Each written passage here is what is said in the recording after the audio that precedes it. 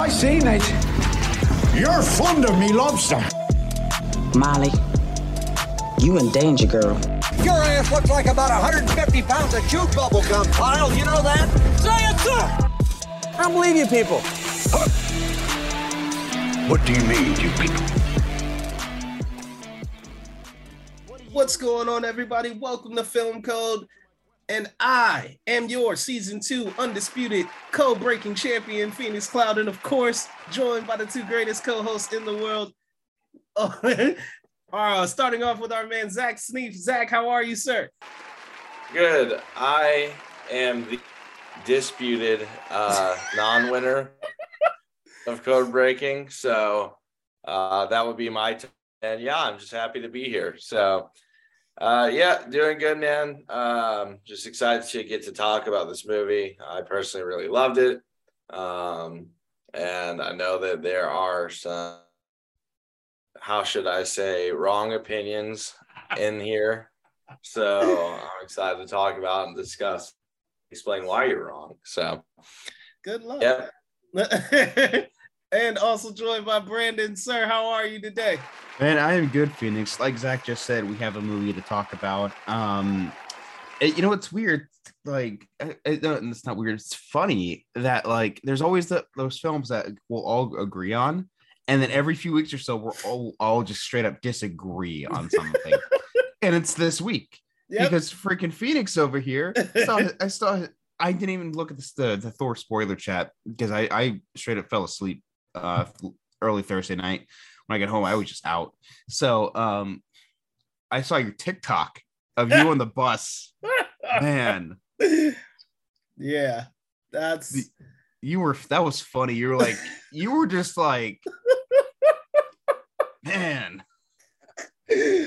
Oh man. Yeah, I tweeted Thor Love and Thunder made me so mad. I ended up making my first TikTok video. But yeah, you guys can check that out on my TikTok page. I am HO Film. So good plug there. Hopefully get some more videos up for you guys to check out and laugh at. All right, so we are talking Thor Love and Thunder, the latest Phase 4 release from the MCU, from Marvel, Disney. Directed by Taika Watitti. He returns again, starring Chris Hemsworth, Natalie Portman, Tessa Thompson, and Taika Watitti. So this is the 30th, I want to say, 30th MCU film. Is that correct? I think maybe. No, 29th. 30 is got to be Wakanda Forever. I feel like we've been on the 29th forever. Is it seriously only the 29th? It's seriously. It gets confusing when you start implementing the shows together with it. But it's the 29th. 30, 29th. That's crazy. Yeah. All right. So the 29th film in the MCU. This is the fourth Thor film. And I'm going to kick this off by saying that the Thor films, in my opinion, are 1 and 4. Or 1 and 3, I guess I should say. That's the more accurate way of saying it. 1 and 3, the 1 being Thor Ragnarok, and the 3 being the other 3. This, in my opinion, was the second worst of the Thor films, behind Thor: The Dark World. And in my opinion, we're going to give our ratings a little later, but spoiler, this is at the bottom. Phoenix, this is at the bottom of my ratings. Did you go Phoenix in? meant to say in his rightfully wrong opinion. In my honest opinion. Did you go into this film being like, it's almost like a Twitter handle or something. No. She's going to go in and just be like, I'm going to go sit down and be miserable for 2 hours. Let's do this. Why would I do that? Who does that? No, John Campea. No, it was interesting because I went and I saw it late at night, so that was probably a bad idea. But I went and saw it late at night. And then, of course, there's 30 minutes of trailers, so that didn't help. And okay, so you're equating your tiredness to not liking the film. No, I'm equating my tiredness with the fact that the film did nothing to help. It was just. We'll get into it. You guys, I want to hear your non-spoiler thoughts on Thor: Love and Thunder. Brandon, what did you think? Okay, so you just mentioned 30 minutes of trailers. Yeah. Zach and I both went to AMC. I don't know if it happened to him, but we only got instead of playing all the ads before the start time, they just started showing the trailers. So the film there was a 6:08, it was a 6:00 showing. Film started at 6:10. I'm like, thank God. Brandon, not kidding. Yeah, literally, I think it was like an 8-minute thing when you were like, hey, Zach, there's like an 8-minute delay in the before it starts. Like you don't have many commercials from the run, like from when it starts on the ticket. And literally like 8 minutes in, the AMC logo was coming up, and I was like, what? No, Brandon was right. It's like it was like on the dot too, like 8 minutes into it, like it just was rolling up. Yeah, so, it's like I was no like breathing room for any, I mean, it's a busy, I'm sure it's busy, and it's, it's a Thursday, everyone's going to it, it's a little hectic, so I'm sure there are some people who probably miss the opening 5-10 minutes of that, which sucks. So yeah, I'm glad they did it, honestly, because I'm like, we're going to sit through 30 minutes of trailers. I'm hungry. I want dinner. And then it's like, bam, right. Sorry, movie. I'm like, let's go. That's great for people like you, Brandon, who show up on time. But then people who are trying to get there in a rush. Yeah. Right. Which doesn't make sense because we have reserved seats now. But yeah. And anyways, you're all in a hurry to get to the seats we already know we have. And I'll be honest, part of the experience is sitting down waiting for the film to start. Not kidding. It is. It definitely is. Or just walking in last minute as the last credits rolling. I mean, the preview, the previews, and some people really hate trailers, so like they'll try to avoid them at all costs.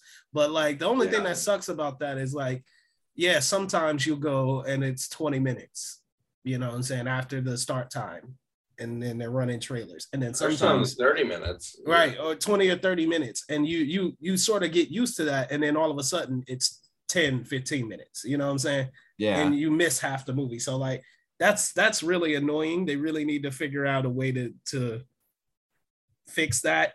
But honestly, I wish they would even just put it on, like if they just gave us like I don't know, if like you go online and see like the list of what preview, so that way people have like an idea of, okay, I want to get there, because some people like to really plan that stuff out, right? And for me, I know like I've definitely been in a situation where I've walked in late, and I'm like, God, I hope the previews are still on. So right. It'd be nice just to like kind of know. And then I'm like, do I get a drink? Do I not get a drink? Right. Like, should I get it as soon as I walk in, or should I go to the theater and see how far along it is? And, and then see if I should get a drink. I've done that. Prior to reserve seating it, when I used to go to NCG, I still go to NCG every now and then because I'm going again today to see it with my fiance at NCG. But that before they had reserved seating, any kind of opening night Marvel movie, I would get there like an hour early, get in line. I would get the popcorn tin and the souvenir cup. I wouldn't fill them up yet. I would be waiting in line. I would just be standing there. Once they bring us in, and let's just say the film started at 6:00, then I would go get all my stuff. Nice. Because I hated cold popcorn. But yeah, like and I miss the days when like the tins and the cups there used to be like $6 or $7 each.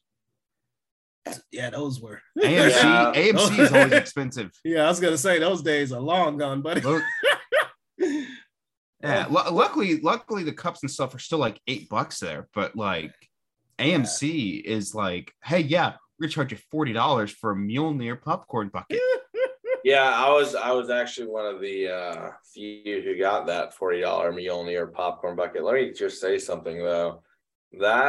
Okay, so Brandon, when I went to AMC probably right around noon, I think. And obviously they just opened up, like the theater hadn't been open that long.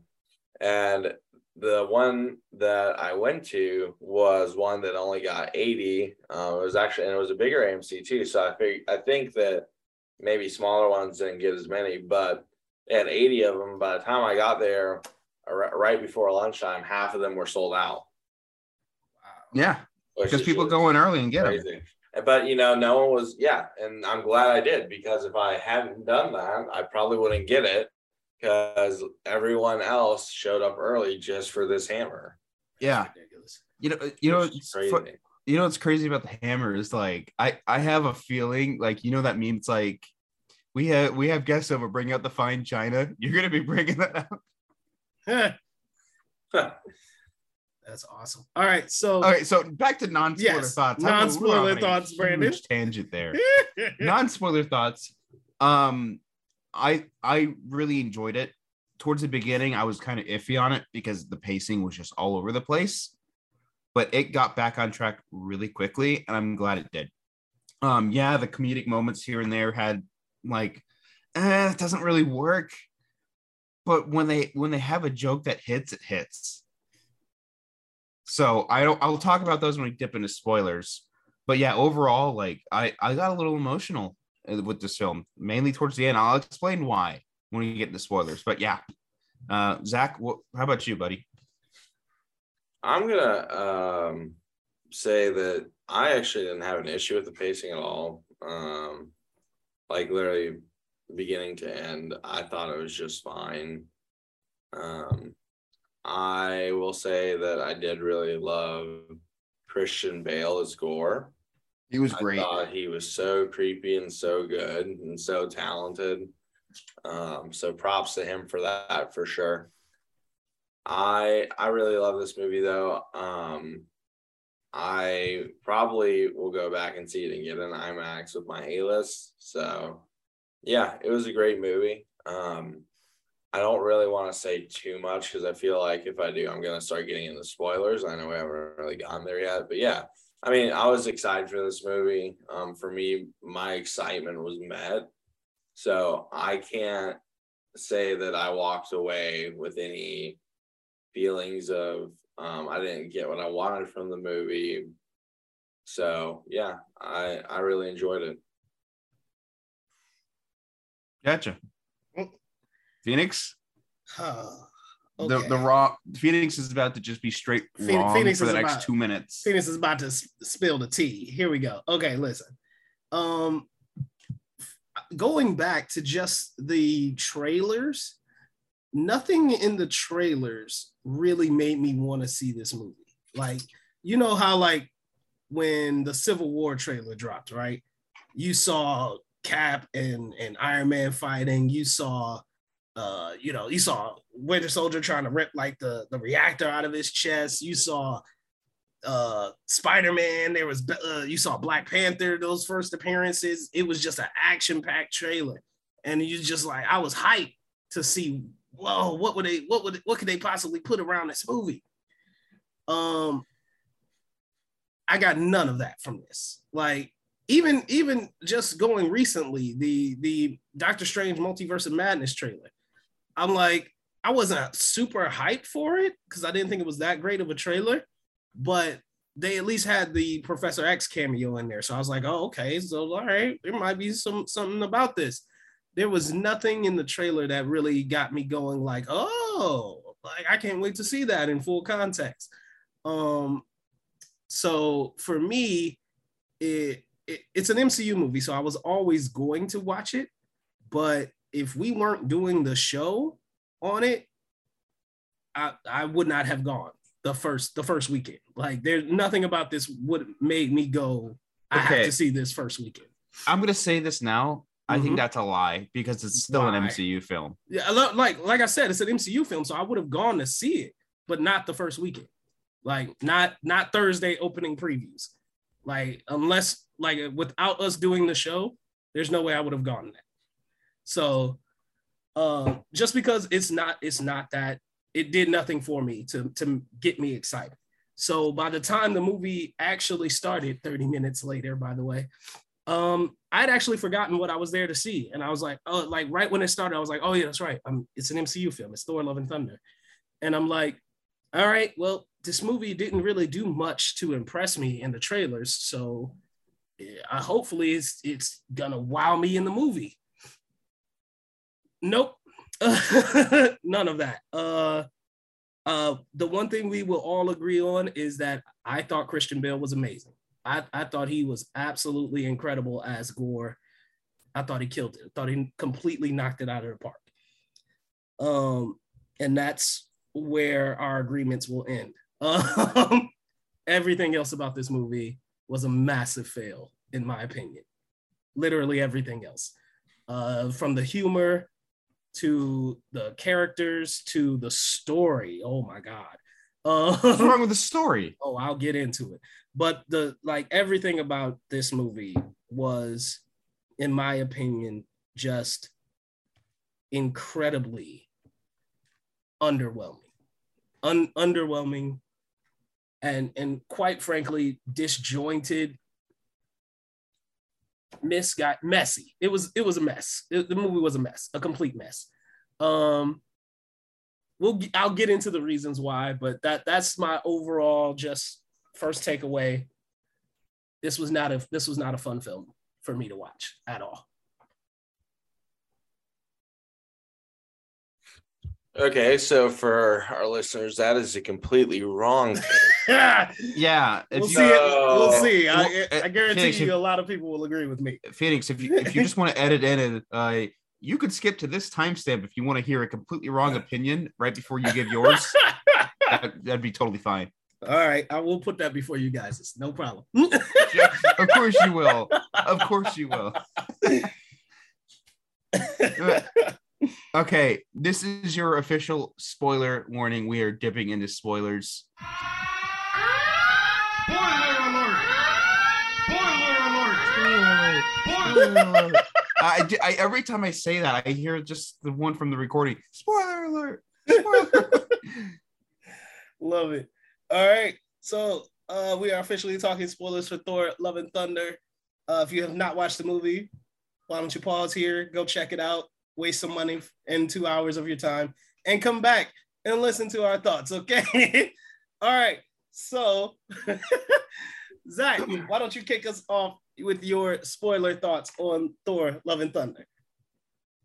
So yeah, automatically, we're going into this, and it starts off with gore, and I really like this setup for him, kind of giving context to how he became the God Butcherer.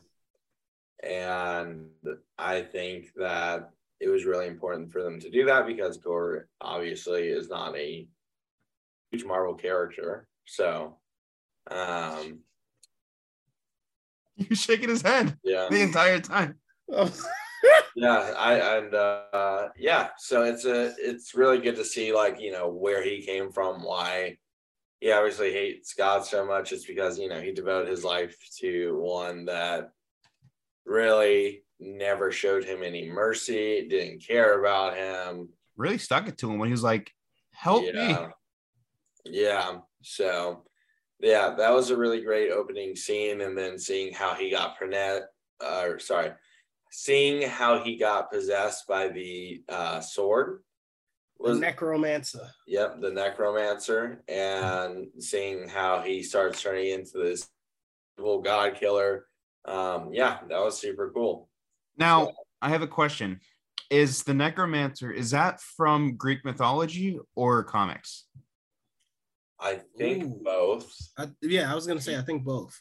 Because I'm pretty sure I've definitely heard of necromancer outside of Marvel comics. I feel like it may have been called something else in Greek mythology, but yeah, I think it's definitely borrowed from. I don't know if it's Greek or Norse or right. So yeah, that was the opening scene, and then I love the whole bit with Thor when he comes in. I thought that was so hilarious. I was dying laughing at how dramatic he was. I thought it was great. Chris Hemsworth was hilarious. Yeah, I loved when they introduced Thor, and include because Thor's getting like this great back of him and stuff, and him finding himself. And it's like he's just not even trying. The moment he tries, he just like destroys everything. So I really love that. I thought Korg narrating was hilarious. I love that part of it. So yeah. You know what I loved when he was explaining that when they go and like take back that temple, he was like God Destroyer or something. He called Thor something. I can't remember what it was. Oh yeah, God of Destruction. God of Destruction. Yeah. He's like, yeah. He's like, thank you, God of Destruction. You have saved us. He's like, look at it. Everything was completely undamaged. Everything just fell. Yeah, I also love when he throws off his cape and it smacks the guy in the face, and he's like telling him to like behold what he's about to do. That was hilarious. I died laughing so much during that part. And I already knew what was going to happen as soon as he started going through the castle and up the floors. It was going to fall over later. So that was, damn, the whole thing was great. And I love that they gave him screaming ghosts as his reward. That was so funny. Listen, apparently, according to Donovan, shout out the Cinema Chat, Nuclear Nova, he says goat humor is a different kind of breed of humor. So I guess so. He said he couldn't stop laughing every time those goats came up. Ow. Dude, okay. The only time that I was laughing about those goats is when they first got introduced on screen and when they crashed into the Shadow Realm. Those goats were hysterical. I loved it. Phoenix is like, nah.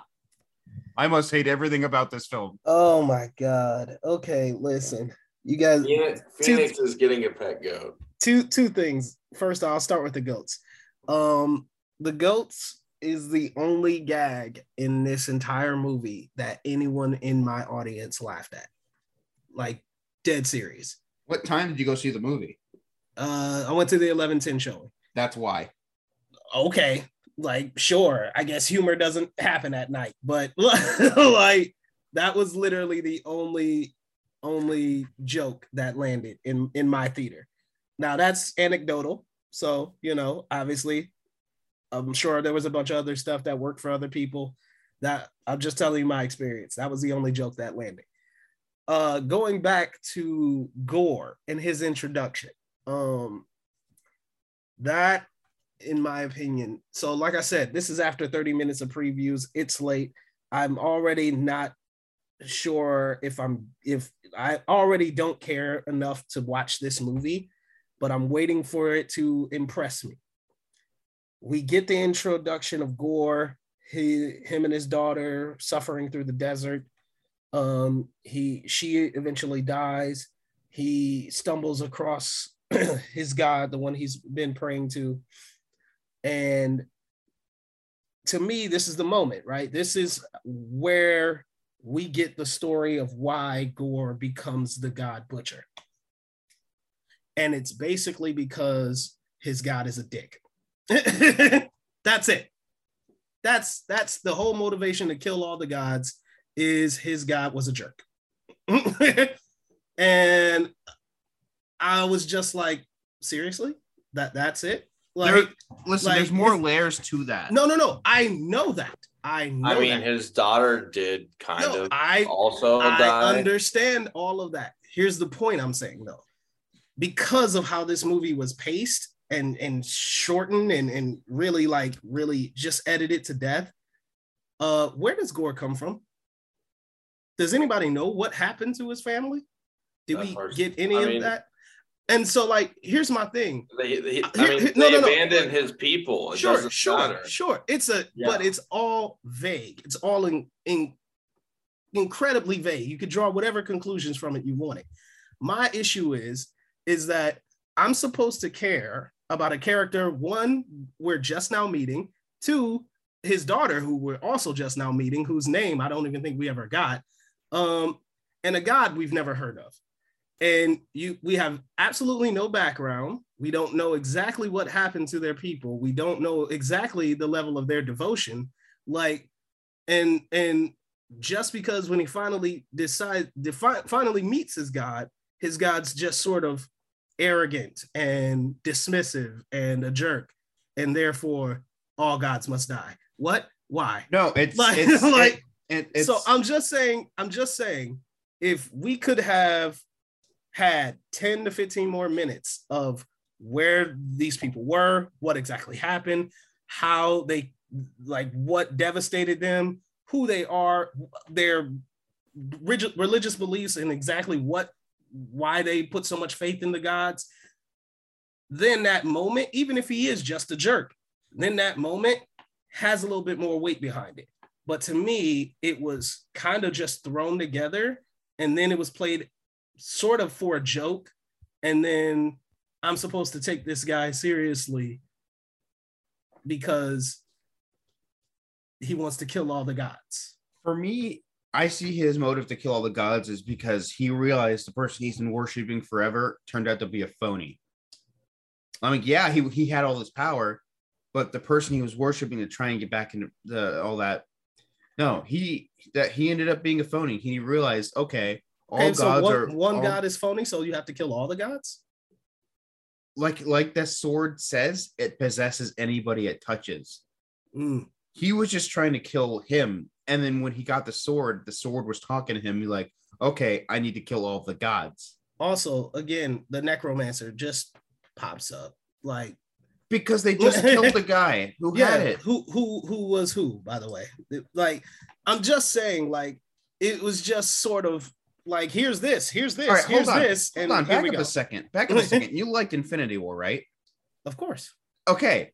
You know how Thanos just ended up with the Power Stone in the beginning? How did he get that, Phoenix, huh? The Power Stone. The one that he got from the Collector? Power Stone is not the Collector. Yeah, the Guardians left it with the Collector. No, they didn't. The Power Stone? Yes, they did. No, they did not. They left it with Xandar. Oh. But they didn't show that. They didn't show that. Are you gonna knock down? No, they didn't show it, but they did actually mention it. It's not like they didn't mention it. They mentioned why the necromancer was right there. No, they didn't. Yes, they did. They literally just said they killed the guy. Yeah, who is who? There's no need to be who's that guy. Zach, back me up here.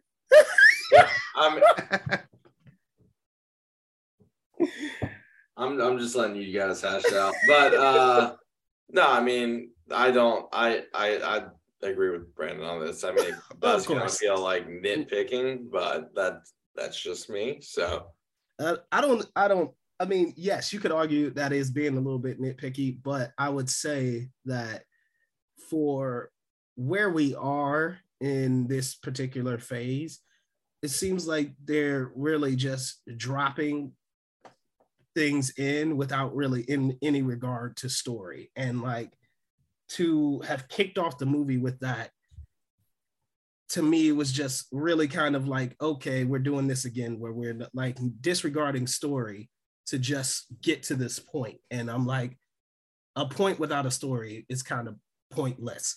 So that's all I'm saying. I feel like as a plot, it definitely could have been stronger if we just knew a little bit more about Gore before that moment, and if it wasn't played so much like a joke. That's my only point. So what else we got? We haven't even gotten past the intro. I know.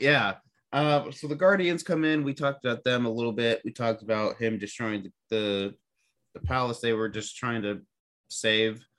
And yeah, the Guardians go off and do their own thing because Lady Sif sent out a distress call, and the Guardians couldn't be bothered with that because there's a bunch of other distress calls around the universe, and that's leading Guardians 3. So Thor, Korg, and the two goats go off and find Lady Sif to save her. So oh yeah, they get to Lady Sif, and I actually like this moment. She's like, Leave me to die on the battlefield. Yeah, that was funny. All right, yeah, that one was good. It was like, oh, I He's think like- it only works if you die in battle. Oh, He's like, but your arm's in Valhalla. right. Like that was good. I'll give you that. Yeah, that was a good joke. Yeah. I want to. Okay, God, this whole thing is gonna sound like me complaining. But the scene with the Guardians, right? Yes, it's gonna lead into Guardians 3, and I am way more excited for that movie. But that whole scene to me was awful. Like it was awful.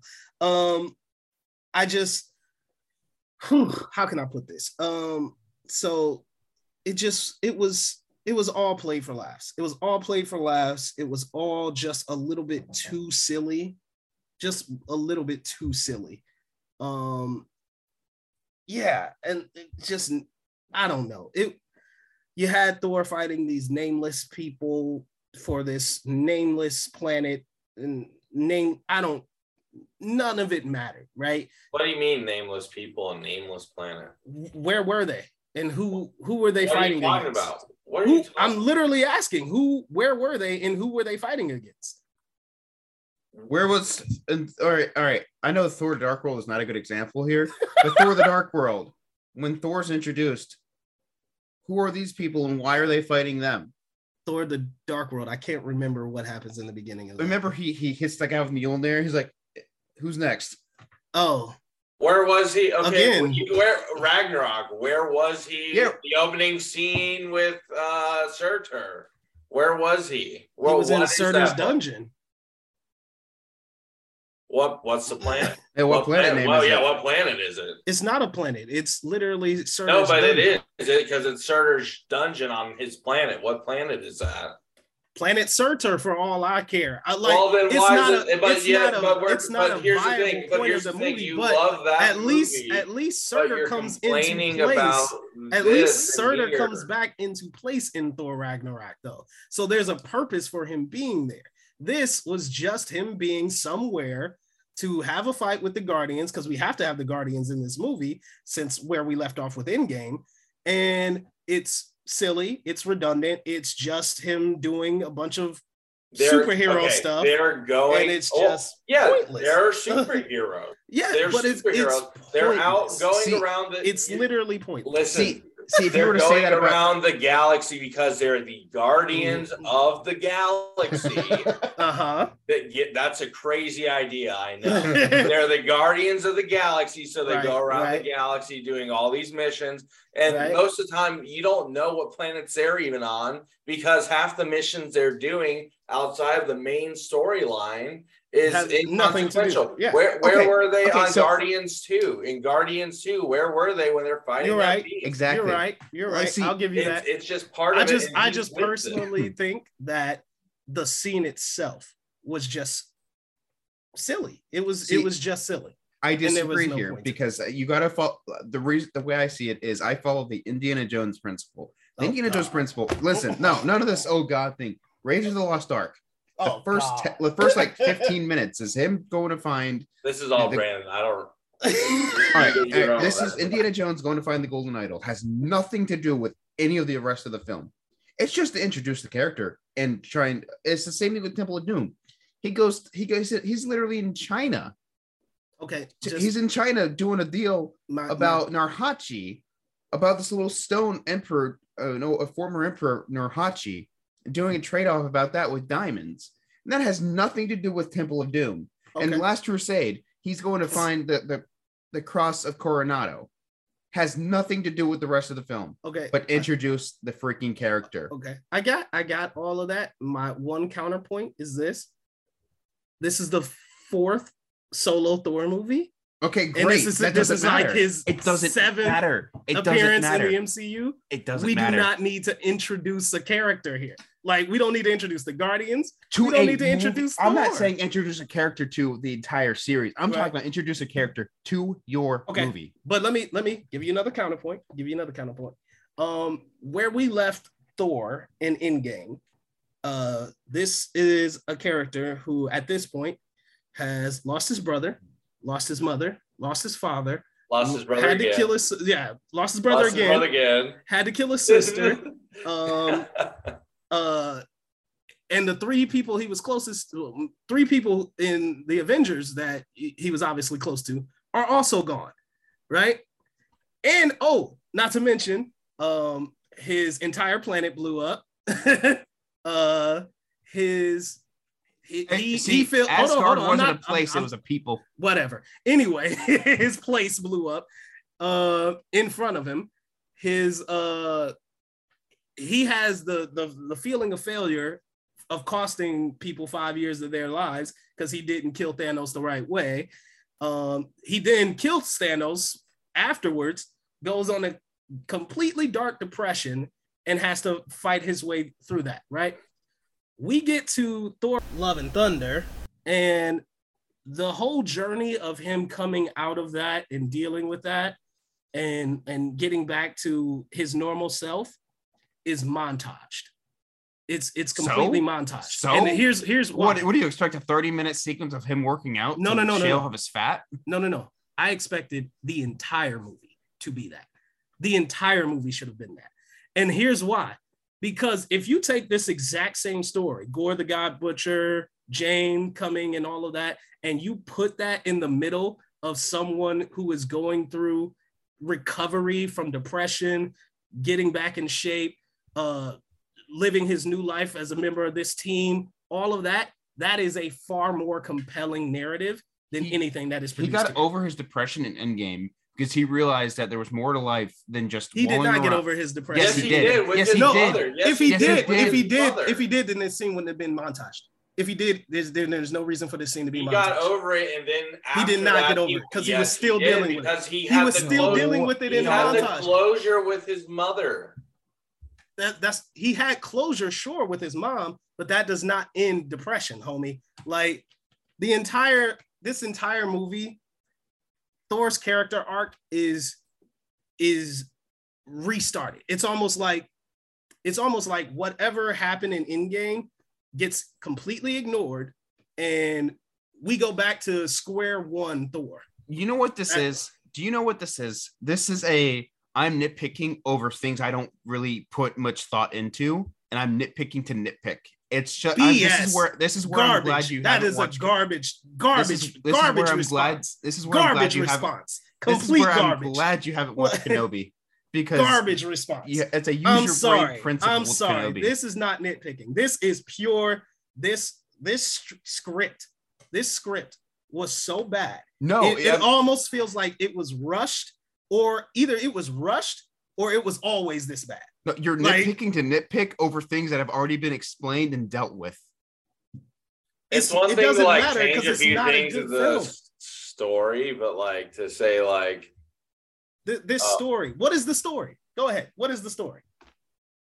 The story is about him getting back to finding what's important after. So like he's obviously gone through depression, right? You can see that he's obviously gone through it, and he still isn't fully come back from it. In the end, he actually discovers that what's important in this is love, and that's what he's missed from the beginning because Jane has exited his life throughout the rest of like ever since the first movie, second movie. So, I mean, you're saying there's no arc or there's no trajectory, but it's right there.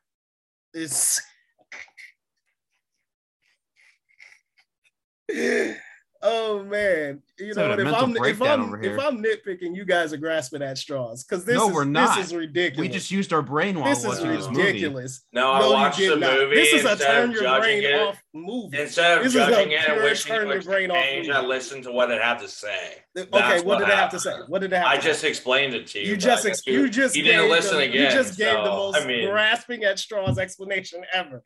Like. What do you mean? It literally closes with Love and Thunder. Oh my God, it closes with Love and Thunder. Like it's the title of the movie. Like I'm sorry. No, bro. all I'm saying is because it's Phoenix. What was the stakes? Let me ask that. What was the stakes? The children. Wait. Let me finish. All of the gods ever in the Marvel universe. Did you just like nod? Who did we watch? Who did we see? Like before this movie, what other gods did we know?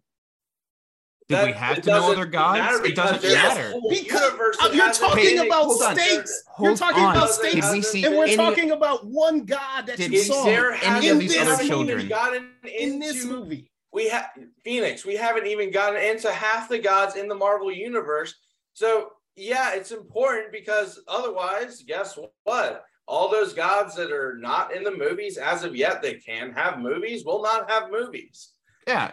Even Khonshu was included with this. Khonshu from Moon Knight is even included with this. He would have died too. Yeah, Khonshu, like the whole, like there's so many things that would have tumbled over. Hey, so those children, are they not stakes because they weren't introduced prior to this film? No, they are not stakes. You know why? Because they played the entire thing as a freaking joke. That's why. They played the entire. Are you kidding me? Are you kidding me? Are you kidding me? Are you kidding me? Heimdall has a son. When did Heimdall get ass? Seriously. When did Heimdall get ass? Like, man, listen, Heimdall is the all-seer. He got ass.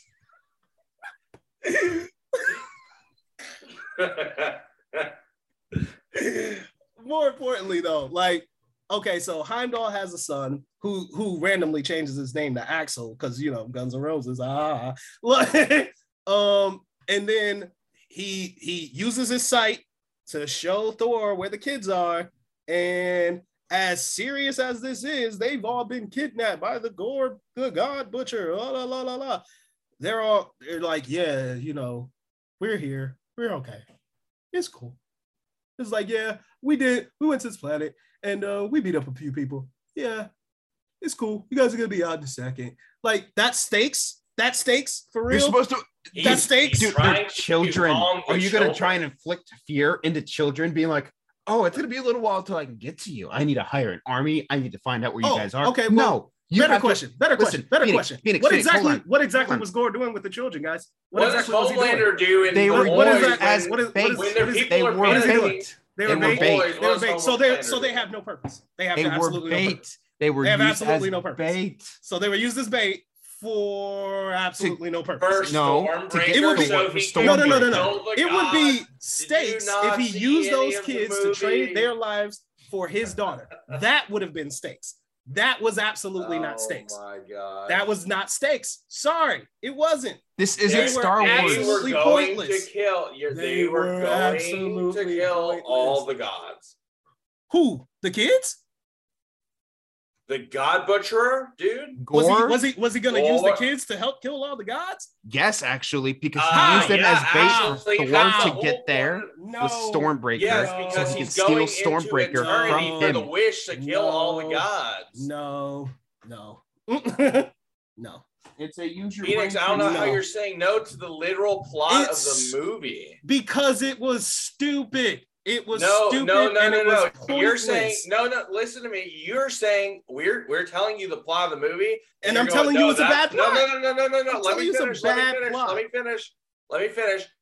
You said, what's the point of this movie? What are the stakes? I'm giving you verbatim the literal plot of this movie, and you're going, no, that's not it. Okay, and that was the whole plot of the movie. Fine. I'll accept that. I'll accept that, but it's not good. Okay, but you can't say it's not good. It's not good stakes. Well, what are the consequences? It's not a good we tell you, and you're like, no, those are the consequences. Homie, you kidnap an entire village of children that you have no purpose for, no use for, and ultimately don't do anything with. What was the point? How exactly is that stakes? Could you tell me the point of Khan exactly? What was the point of seeing? We're not gonna divert to a completely different movie that is way much better than this one. That is we're not gonna divert to another movie that is so much better than this one. That is so much better than this one. We're not gonna do that. But that's all I'm saying. I didn't feel it. I'm sorry. I felt the kids were useless. I felt they were just a prop. I think you need to go rewatch this film. I am never rewatching this film. All right, you need to go rewatch this film when you're not tired. It's not like 11 o'clock at night. let's move on to Mighty Thor, because we didn't get into that. So Jane comes back into this movie. She has stage 4 cancer, and oh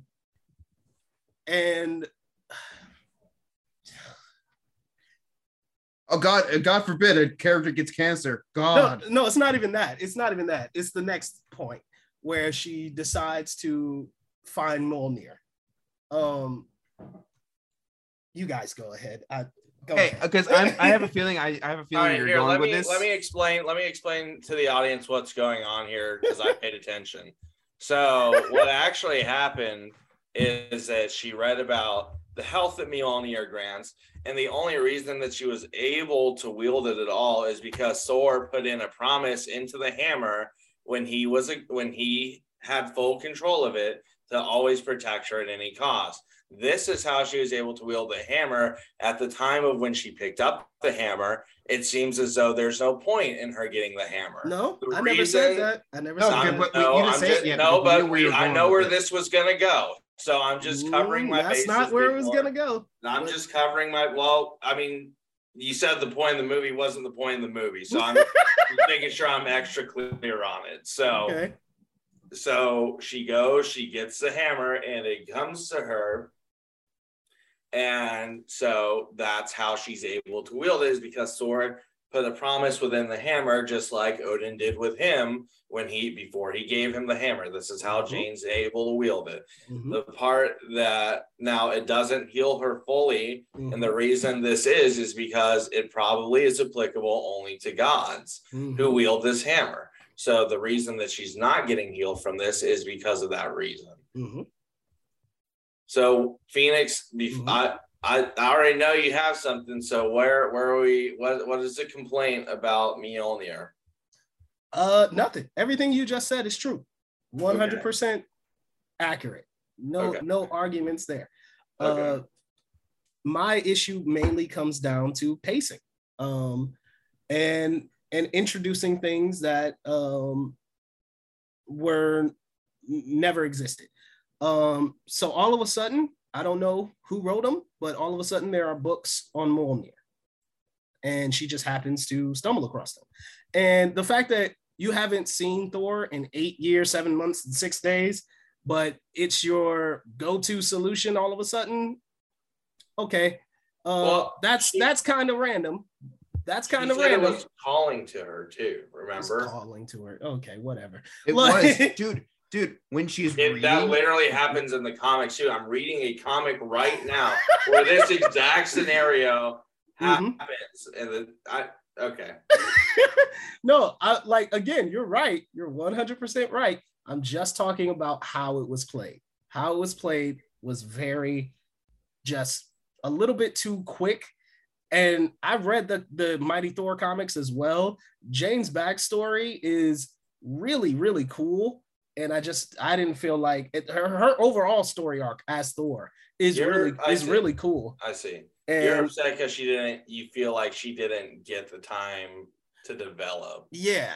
Okay. It was kind of just thrown in there. So that's really my only complaint about it. And I was kind of shocked that they went the route of killing her. That was kind of a shock as well. Like, I really did not expect that. See, I'd like to go. I know we're gonna jump way ahead, but I'd like to mention about losing Jane. I've never related more with Thor in my life. Like, losing your significant other, losing your spouse, losing your wife, losing your fiance. That, like, this hit home. This hit home for me. Like, I get scared every day that I'm gonna lose my significant other to something like cancer. I get scared every day, man. Like, I cried at that scene. I'm like, because I saw myself in Thor's shoes. I don't know if it hit the same for you guys, but I feel like it definitely would have had the pacing and the story been done better. But again, like, so much of the emotional impact that this movie could have had, I feel was wasted because so much of the movie was devoted to this silliness, like this sort of jokey behavior. Like, when Thor finds out that she has cancer, like, that moment, like it's like 10 minutes of the end of the movie.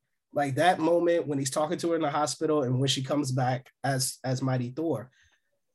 Those are the only times like it's really played in the level of seriousness that it deserves. But the entire movie is just, you know, it's joke city, bro. It's a little bit too heavy-handed silliness, in my opinion. So for me, I get what you're saying, Brandon, but for me, it didn't land because so much of the runtime was spent on just trying to find a laugh. Zach, what do you think? I mean, I kind of see Phoenix's point a little with this one. Jane's character could have been a lot more developed. That was one of my gripes with this. Yeah, she could have been a lot more developed because this is a character we haven't seen in years and we know nothing about, and we do get some brief backstory, but like they don't, like, I have no attachment to the character, you know, like, yeah, it's like obviously like cancer is a very human thing and everyone can relate to that, but as far as like the actual character, like there was no like, oh my, Jane died, like they're just like, okay, she died, you know. And it's sad for Thor and the love they have, but I'm saying her as a character, they didn't they didn't do a great job getting that emotion from me as far as her as a character. I did not like, obviously, you know who she is, like she's in Marvel lore, like, so there's that connection with her, but it's a very loose connection. I would say if this film had spent more time with Jane and with Gore, like I know like this is normally a complaint that people have in most movies, like the main character wasn't in the movie that much, but this actually would have been a stronger film had it focused on those two characters even more than it focused on Thor, because like there's two different ways to do this movie that I feel would have been a lot better. That's one, like just focusing on your villain, focusing on this new introduction of a character, and having your main character sort of complement those two stories. I feel like that could have been done better. Or if you want Thor in the forefront, like I said earlier, making it about his transition out of the darkness of depression and all of that into, you know, this person. Because I don't know how many people have ever been on a weight loss journey, but I can tell you that if you're on a weight loss journey and all of a sudden your ex pops up, that's gonna cause issues. like especially if you have to suddenly be in close contact with them. You know what I'm saying? It's either gonna motivate or demotivate. And I just feel like it would have had more of a resonance with its audience if they had gone that route instead of just, you know, immediately going back to God bod Thor and this whole thing. So to me, the movie just didn't have a lot of resonance, and the emotional points just didn't hit for me because of just how poorly structured the story was.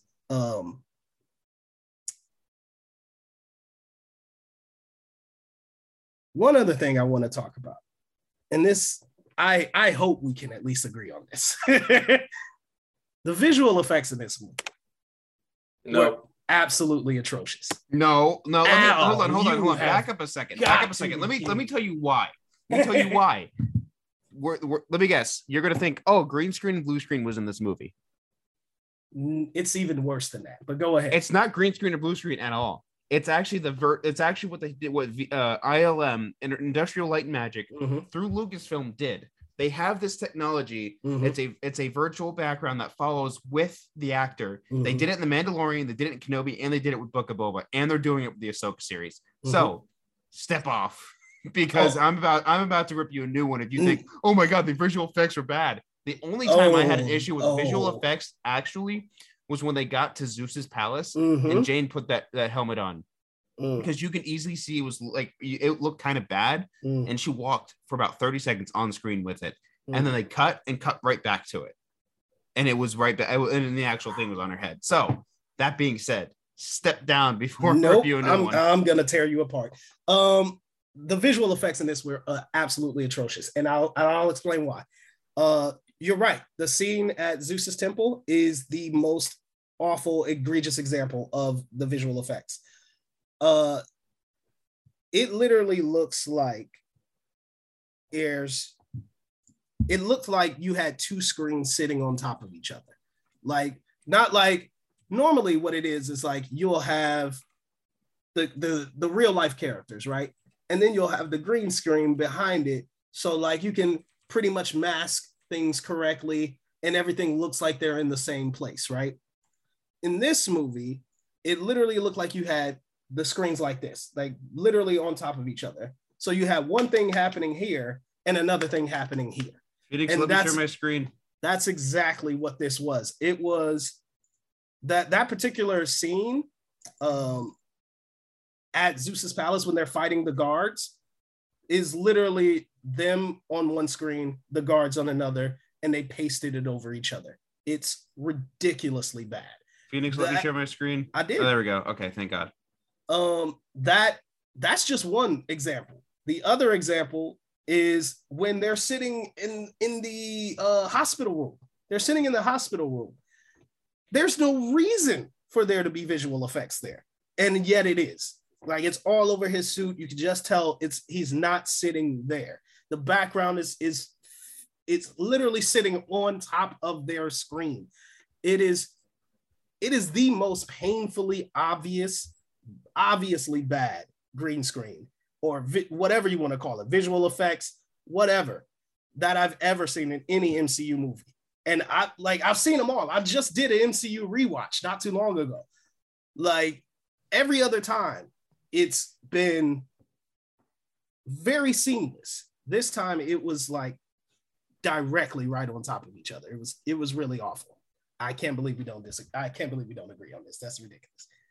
Phoenix, would you now look at the screen? This is technology they used on The Mandalorian. Mm-hmm. Look at this. Mm-hmm. This is an actual, like, not physical background, but it's a virtual background that they set up, mm-hmm. like, from top to bottom. It's great technology. They use this for Thor. Mm-hmm. There's no green screen involved with this film. I'm not talking about the green screen, homie. What I'm talking about is what happens in post, not necessarily how they shoot it, but what happens in post. Like, because Marvel they have so many projects going on. They still have like 14 projects left to come in just this phase alone. They are rushing through each project. And it became very apparently clear in this one that they did not take the time to get that part right. That's all I'm saying. And it was very noticeable, more noticeable than it has ever been in any MCU film. Can we agree on that? No. I'm gonna be the medium here. Phoenix, I is not as attuned to maybe what you were looking at. I didn't personally notice those things, but I'm not going to sit here and rule it out and say you're wrong because I didn't notice the ones you.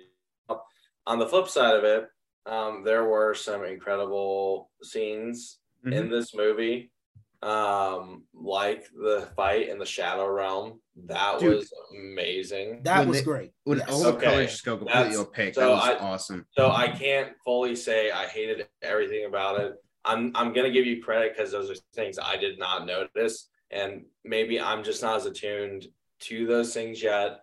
But I will say there are great scenes in this movie as well. Yeah, that you take great advantage of visual effects. So yeah. I'll say half and half. I'm not gonna say they're perfect because there might be stuff I didn't notice, but I'll say that there are moments where they are beautiful to look. Yeah, the Shadow Realm fight scene is. Yeah, I'll give you that. Like, yeah, that was really, really impressive. Yeah, like that was great. So I think for me, it was the fight scene in Asgard when Jane first shows up. And then there was some good stuff in there too, but it was still kind of like wonky. And then there's stuff in that opening scene with the Guardians that's also just like really shoddy. yeah, like there's just it's a lot of moments where I'm like, wow, like it's really noticeably bad. Or it's like so super glossed over that you like you can't help but notice it. Right. But I will also say this, Phoenix, I feel like since you've been obviously seeing movies for a long time, this is something that you've been doing for a while. To the average viewer, they might not even notice this. Right. Because I certainly didn't. Or like you have like a true cinephile. Yeah. Or you have, scenes like the fight in the Shadow Realm that just overshadows it because it really was impressive. That scene I'll give you. Like that was really impressive. Yeah. All right. I think that's all my points. What do you got? Oh no, I have one other question. So in the final scene, we see that Thor's taking care of Gore's daughter. Did we get a name? I feel like we never got it. Her name is Love. Her name is literally Love. Yeah, right, and that's Chris Hemsworth. It's actually Chris Hemsworth's real daughter. That's hilarious. So like, that was great. That was cool. This is why I kind of wanted to know more about Gore and where he came from and about eternity and what that really does. Because is she an alien? Or did Thor just introduce mutants? Because it looks like she's a mutant. Here's the thing that bothers me about this movie. Love is not a character at all in Marvel. Zero. It was created specifically for this. So she did not exist prior to this. To be fair, Miss Minutes didn't either. I personally like in the comics he has so for me when it comes to accuracy and stuff, when they do stuff like this, I'm not a huge fan of it. I mean, Thanos didn't rip Iron Man in half in Endgame like he did in the comics. No, but that's different. I'm not talking about specific moments. I'm talking about main points of just like whole characters. Like just, I'm not saying that they can't make a good one, but it's weird. Like seeing, like knowing, and then like gonna see the movie, and then like a whole different picture. Like, so that's a small little gripe I have with it.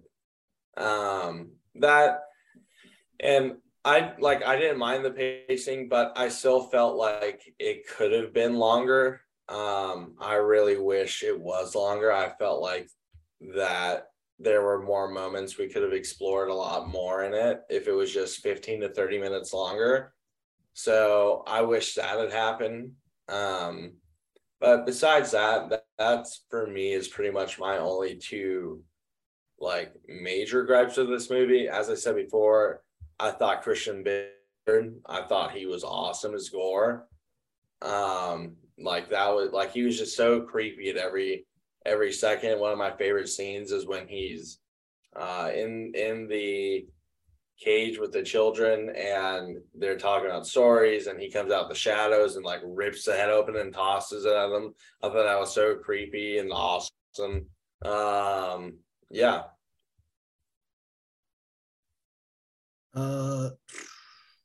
Okay. So yeah, that I was trying to find the character's name and I can't find it. But yeah, so again, I'm not sure. Like, does that mean like is she human? Well, clearly not human, at least not purely. Is she a god? Is like, you know what I'm saying? Gore's not a god. If Gore's not a god, why would his daughter be a god?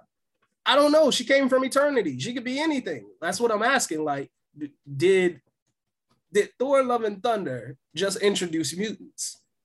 Because okay, you don't think so. No, they're saying that with Professor X, technically. Yeah. They brought Professor X in from 838. I mean, yes, he died, but exactly. But the multiverse. But that would also mean, though, that there is an X-Men in other universes who I'm assuming will jump over. So yeah, like when Secret War starts happening, that's when we're going to start getting a lot of multiversal collisions. If I'm on the right track, right? Am I right here, Zach? Yeah. Okay. And I know Kevin Feige said with more stuff coming up that it's going to be more clear, like, I guess the overarching storyline of everything. Right. And I hope that's true, because right now that is the one thing I am struggling to see with these movies is where's this all leading to? What is, if this is like the Infinity Saga, then that means every movie and every show matters at some point. At some point. And like, when I look back on like the first 3 phases, like there were movies in the first 3 phases where you're like, ooh, there's no purpose to that. And then as we get to the end, you see like, oh, okay, that's where like at least one aspect of it ties into the overall story. So I'm guessing that'll be the case here. But I know as a standalone film, I was none too impressed. And yeah, and I love Taika Watitti. I really do. He's made some great things that I really enjoy, but I think he's being stretched a little bit too thin. I mean, you got Reservation Dogs, Our Flag Means Death, What We Do in the Shadows. He's working on a Star Wars movie. Jojo Rabbit, you know what I'm saying? He was just in Lightyear. He was just in Free Guy. I feel like he directed Free Guy. No, he didn't. Sean Levy directed Free Guy. Yeah, but like I just feel like he's doing too much, you know what I'm saying? And it's starting to hurt the overall quality of his work. So that's all I'll say. But all right, so let's go ahead and get final scores for Thor: Love and Thunder. Brandon, why don't you kick us off? What do you got? I'm gonna go ahead and give it a 4-star. Of course you're all freaked out. I was in between a 3.5 and a 4, and then I remember just like what this film meant ultimately. And then you got the end credit scenes, the introduction of Hercules in the MCU. And then you had Jane going to Valhalla and meeting up with Heimdall. That's you got to be, man. So I'm going with a 4-star for Thor: Love and Thunder. Zach, what about you, man? Yeah, I'm actually gonna follow that. I'm also gonna give this 4 stars. Phoenix, you can't get all beaten up when you're giving Titan 5 stars. I'm giving a much better movie 5 stars. Yes, you're right. Okay. This is going to be a solid 1.5 star from me. Yeah. This is it. This is the worst of the MCU's Phase 4, in my opinion, and almost as bad as Thor: The Dark World. Like it very much has nothing of value outside of Christian Bale's gore and one really cool fight scene.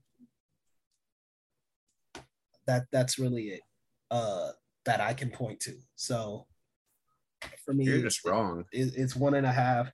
I did not enjoy this film at all. Whoa. I really did not. I thought this was really, really bad. Like the worst of the MCU. You should go rewatch it when it's not 11 o'clock at night. Okay. And when I come back and I'm like, you know what? I've thought about it. 0.5 star. No, I'm serious. Go give it an actual viewing where your brain is on and you're not saying, oh, yeah, I just turned my brain off at 11 o'clock at night.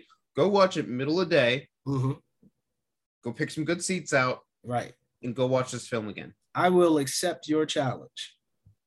And I guarantee you I will come away with the same response. Try and go with an unbiased I've already seen this film. I'm going to hate it again. Go without that. Go. I accept your challenge. All right. I will do this.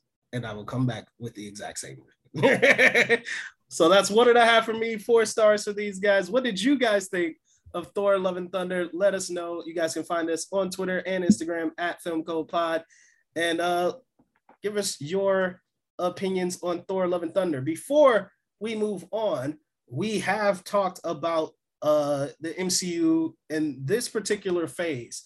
A few days ago, was it? Or yesterday from today? What is it? The 9th? So it's the 8th, right?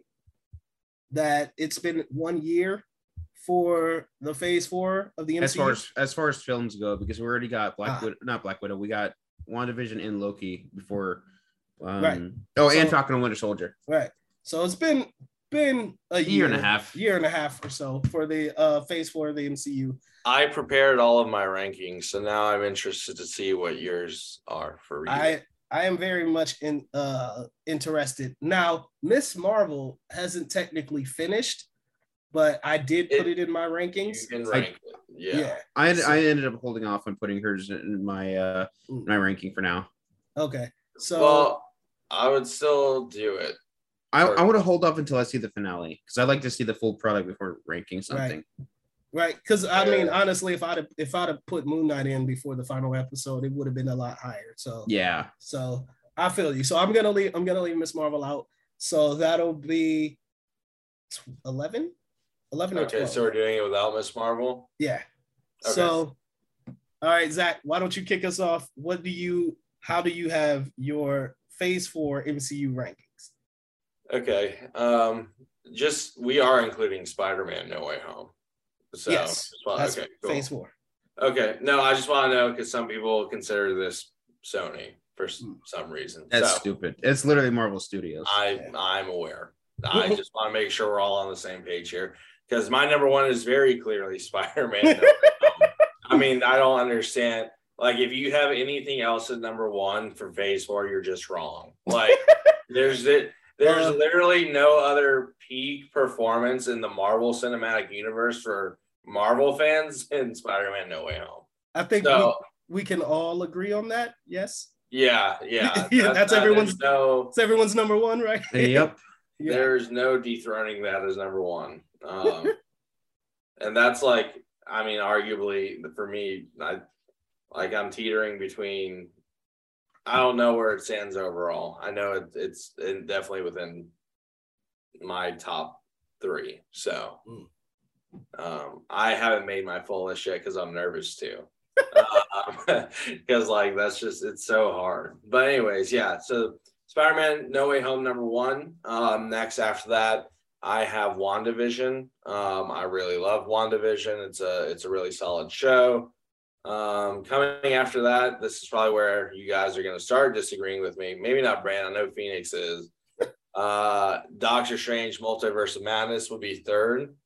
Yeah, see, I already knew it. Yeah, I knew that was the reaction. I can't wait to tell you mine.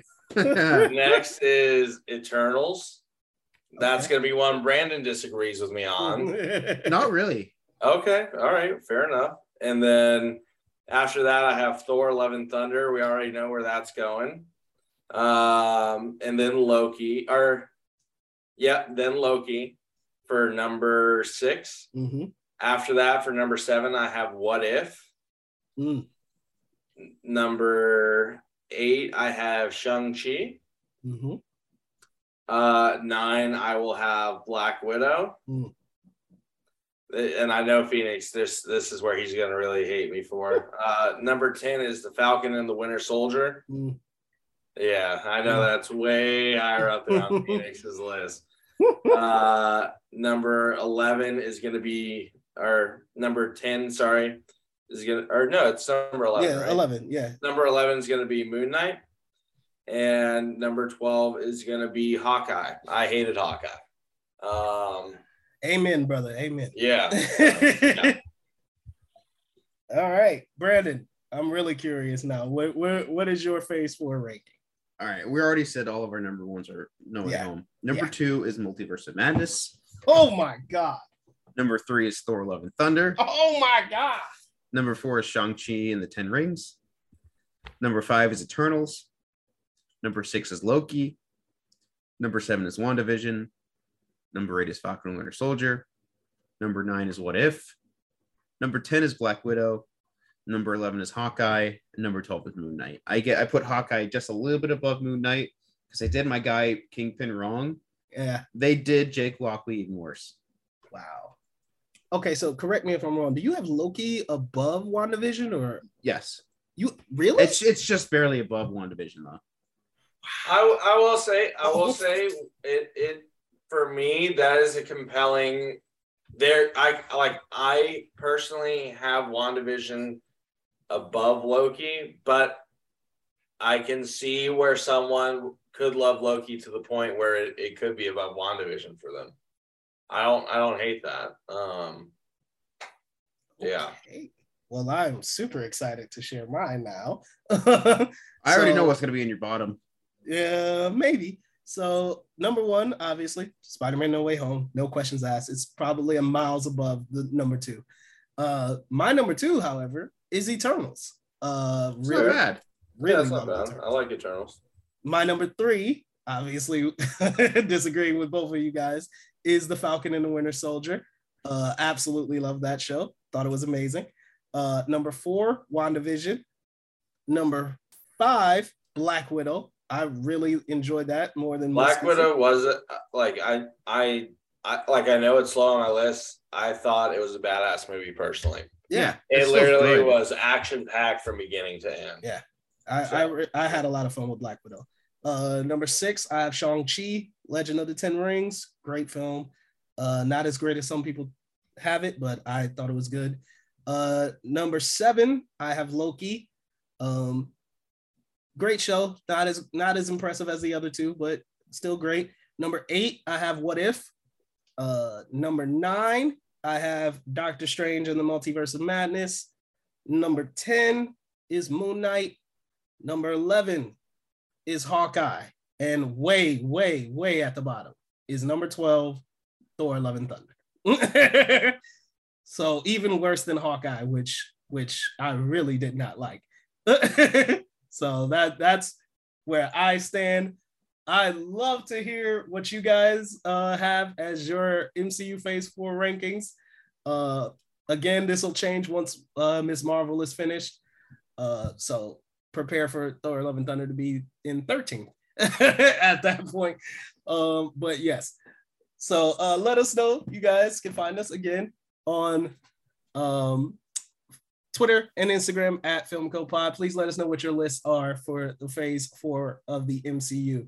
I'm gonna put that out on Twitter just so you guys send me like a picture of your list, because I want to put them all out there so everybody can see what our thoughts are and they can judge us. All right, so we are gonna move on to what's good. What's good? What's good? What's good?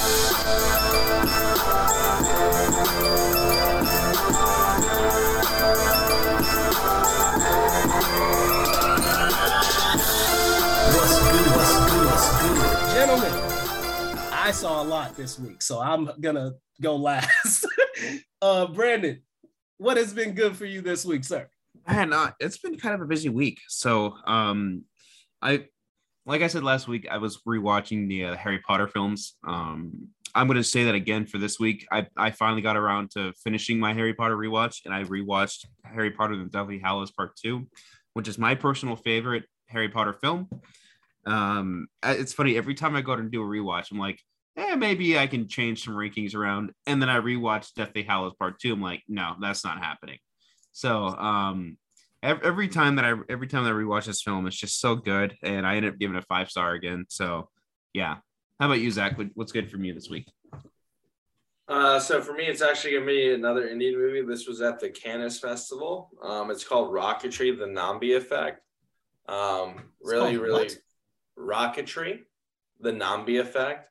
So it's about the scientist. I'm not gonna mispronounce his name, but essentially part of his name is Nambi, and it's about how he basically.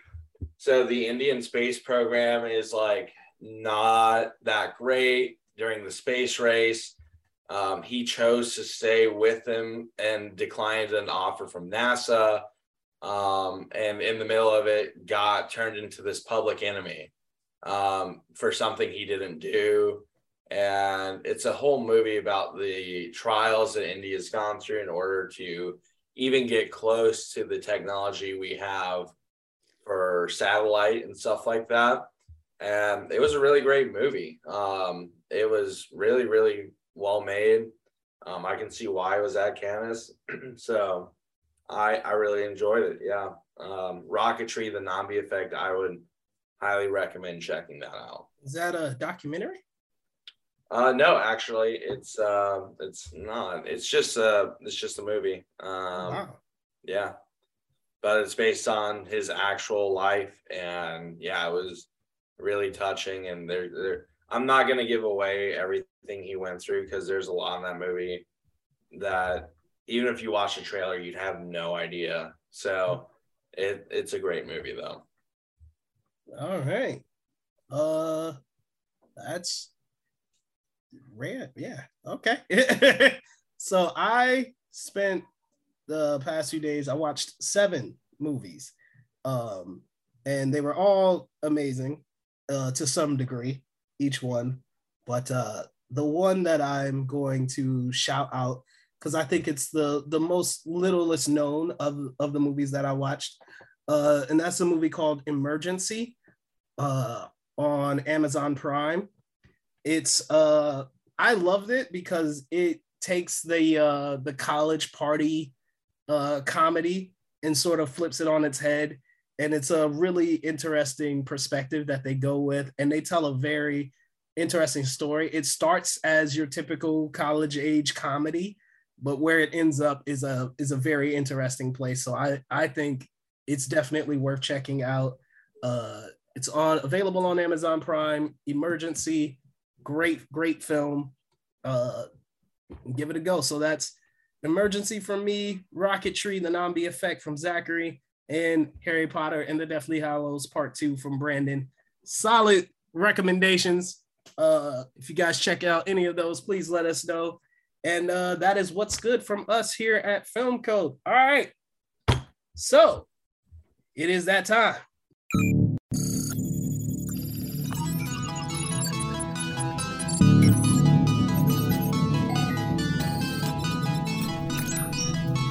You are now entering Film Code. Start program. It is time. After break. Right.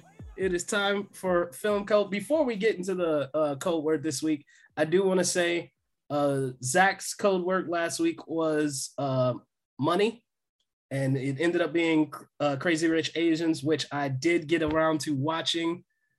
Fantastic film. Love that movie. Loved it. Love that movie. So cool. Made me so jealous. Made me want to be Asian and rich. Like, and in Singapore. In Singapore, definitely. That's like one of my top destinations. And even after seeing that movie, I was like, oh, I have to go. That was beautiful. I really dug it. I thought it was really cool. Really great exploration of Asian culture. And of course, Gemma Chan and Constance Wu and Michelle Yeoh. It's just so much sexiness on one screen. It was ridiculous. Loved it. Absolutely loved it. I don't know who else hasn't seen Crazy Rich Asians, but it's worth checking out in case you're wondering. So that being said, it was my code word this week. Your code word was hero. Your clues were from 2015 to 2020. 2 of the actors in this movie have been in Best Picture nominated films, but neither received an acting nod for that film. And your composer also did a film that was released this year. So, gentlemen, Zach, you are you are kicking us off with only 2 points this season. What is your guess for the code word? Sorry, there's a loading error here. So give me just a second. All right. Are you still searching? What? No, Phoenix. No. You mean we had to come prepared? What? I would never do that. But if I did, you would have to forgive me. So it's a little late to not forgive me. So, I you know what? I have no idea. So, yep. I'm not even gonna try to attempt to figure this out in 2 seconds. So, oh wow. I'm just gonna pick a random hero movie, and if it's it, then great. All right, go for it. So let me look at the options here. Let's see. We're just gonna go with Wonder Woman. Wonder Woman. Okay. Brandon, I have 2 seconds to look at hero movies for 5 years. So wherever it lands, it lands. So there's no rhyme or reason behind it. Just accept it. All right, Brandon. You got Wonder Woman. You could piggyback off that, or do you have a pick of your own? I have a pick of my own. All right. For real though, this actually works. I'm gonna go with Thor Ragnarok. That's what I said. No, I'm gonna go with Thor Ragnarok because I mean, yes, it does involve a hero. Mm-hmm. It came out in 2017. The composer of that, Mark Mothersbaugh, Mm-hmm. did Thor: Love and Thunder as well. Mm-hmm. Obviously. And then I mean, I'll have to look at the Oscar nominated people, but like I already know I'm wrong. But I mean, Kate Blanchett was never nominated for Best Actress.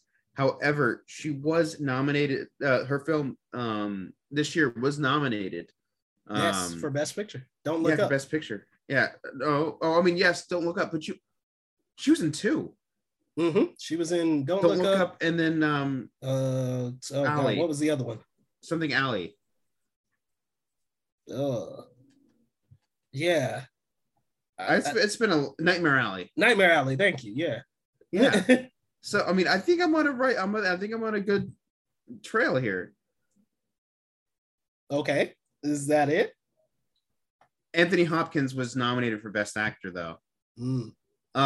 Idris Elba was nominated for something, right? I mean, in any case, there's two people in this film that were nominated for Best Picture. All right, just tell us we're wrong. Well, it'll make me feel good to finally get some points this season. But yes, you are both wrong. Your composer is Alex Summers. And the movie that he did this year is one of Zach's favorites, Fresh. And worst movie ever. And your 2 actors who have been in Best Picture nominees but not nominated is Viggo Mortensen, who of course was in the Lord of the Rings franchise, which he never received an acting nomination for. And let me get his name because I don't want to say it wrong. George McKay, who was in 1917, that he also did not receive an acting nomination for. And your movie is from 2016. And the reason it is called Hero is because it is called Captain Fantastic. That is the name of the movie.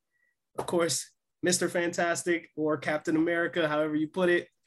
Captain Fantastic. That is the name of the movie. But that has nothing to do with the movie itself. Has nothing to do with heroes. No, it doesn't. It just was in reference to the title. Hold on. The name Captain isn't a superhero thing. The name Captain comes from the military. I know, but you would think Captain America, wouldn't. Captain Marvel. It's attached to a hero. So yes. Okay, so you could say Star Trek and make us think Captain Kirk, huh? Yeah, technically. Nope. He's a hero. Nope. But there you have it. Your 2016, your code word, 2016's Captain Fantastic, starring Viggo Mortensen and George McKay, composed by Alex Summers, the composer of Fresh.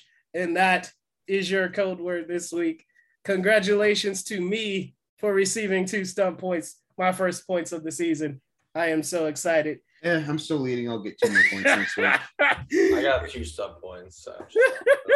Brandon, it is your code word next week.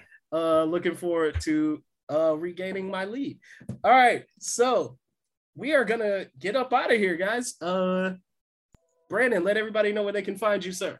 Yeah, you guys can find me at FANTASMIC ears over on Letterboxd. Go check me out. Go check out what I'm watching.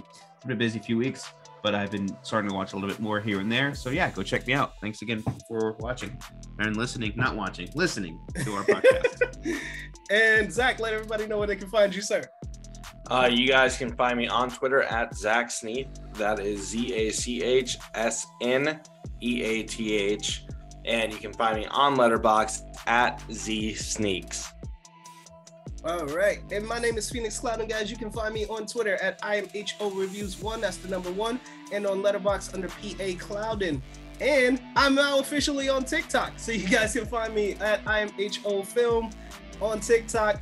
And as always, please follow the show on Twitter and Instagram at FilmCodePod. We will see you guys next week. We are out of here. Peace.